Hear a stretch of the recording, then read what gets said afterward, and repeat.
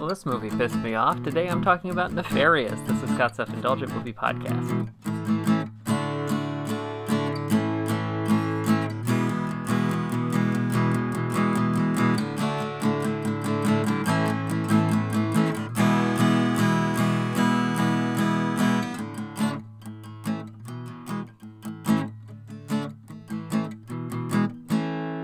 Hello, movie friends. Welcome to Scott's Self-Indulgent Movie Podcast. I am Scott, and today I'm talking about a recent horror thriller called Nefarious, which is, I'm going to spoil pretty much extensively because it it actually made me mad, which isn't common with movies. Most of the time it's like, this wasn't good, or this is all right.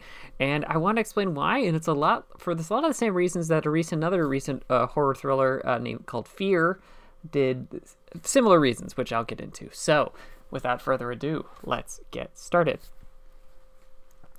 I frequently talked about my affection for single-location thrillers, movie that, as the name indicates, more or less stay in one location with all the twists and turns in the plot happening seemingly in real time. These movies are usually a good showcase for actors, since these movies tend to be very character and or plot-driven, and rely on the actors selling each bit as hard as possible. Which brings me to Nefarious, a movie that I thought I'd like that made me furious. The movie centers around Edward Wayne Brady, a convicted serial killer on death row whose execution has been stayed, pending a psychological evaluation, because Brady is claiming he's possessed by a demon. Brought in to analyze Brady is Dr. James Martin, a man Brady claims will kill 3 people before Brady is executed by the state. When a movie like this isn't really working for me, I start to feel uneasy. There's a pit in my stomach because something feels off and wrong, and I really want it to be resolved. That's how I know the movie has its hooks in. But with this movie, I felt a different kind of uneasy, like something was off about the movie and its message. Not the lead performances from Sean Patrick Flannery or Jordan Belfi, which are both solid. You can tell Flannery took this up because it would give him a chance to show what he could do, shifting between the awkward cadence of the demonic persona and perhaps the innocent persona of Edward. This includes a number of facial tics, a guttural, unnatural voice, and spouting off an evil scripture with ease. Likewise, Jordan Belfi's job is to react and be unnerved by each reveal or piece of information that Brady has and shouldn't be able to. You can tell when a question hits him, and you can see the gears turning as he drifts between curious to furious in a single encounter.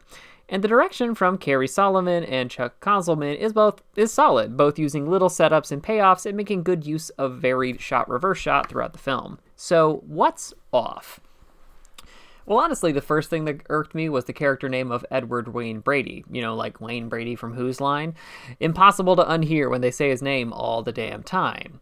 We also have Dr. Martin introduce himself as an atheist because Brady says he's a demon. That doesn't make a ton of sense. Who thinks atheists self-identify like that? And one of the murders Dr.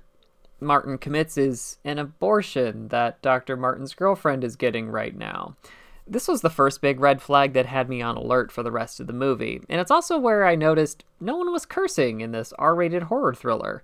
Now there's talk about good and evil, and Dr. Martin talks about how we humans are fixing our society, and the demon makes some crack about NBA players decrying racism? Oh shit, this is some right-wing religious nonsense, isn't it?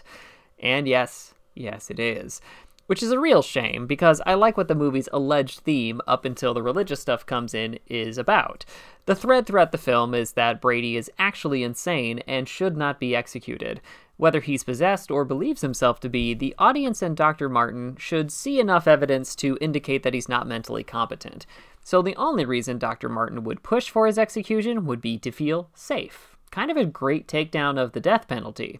Instead, even as Brady's execution that is shown in painstaking detail on screen is an inflection point for Dr. Martin, where he's offered a deal to be the devil's dark messenger.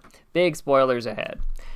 When he says no, Dr. Martin is possessed and grabs a police officer's gun and then attempts to complete suicide before being tackled after the gun fails to fire, and after he asks God to save him. Cut to a year later where he's written a book to refute the devil, despite still saying he's an atheist, in an interview with Glenn Beck of all fucking people, who insists he'll find his way to faith. Much like another horror thriller with a faith-based edge, Fear, this sneak reveal pissed me the hell off. Not just because it's preachy nonsense, but also because it lets Dr. Martin off the hook. He made a rash, emotional morally charged decision to kill a man to feel safe, and he seems fine with it. That suicide attempt was not guilt, it was a malevolent force, yet another movie referring to suicidal thoughts like demonic influence, rather than an unwell mind. And with all of the other things I mentioned before, they became glaring signs of a movie trying to hide its regressive and frankly ugly message about faith until the very end.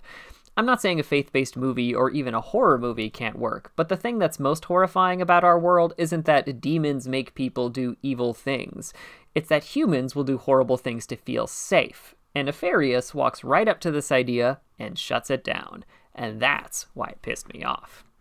This has been Scott's Self-Indulgent Movie Podcast. Thank you so much for listening. Don't forget to like, share, and subscribe wherever you get your podcasts. And don't forget to join our Facebook group, Scott's Self-Indulgent Movie World, for the latest reviews, discussions, and more. See you next time, everybody, and stay safe.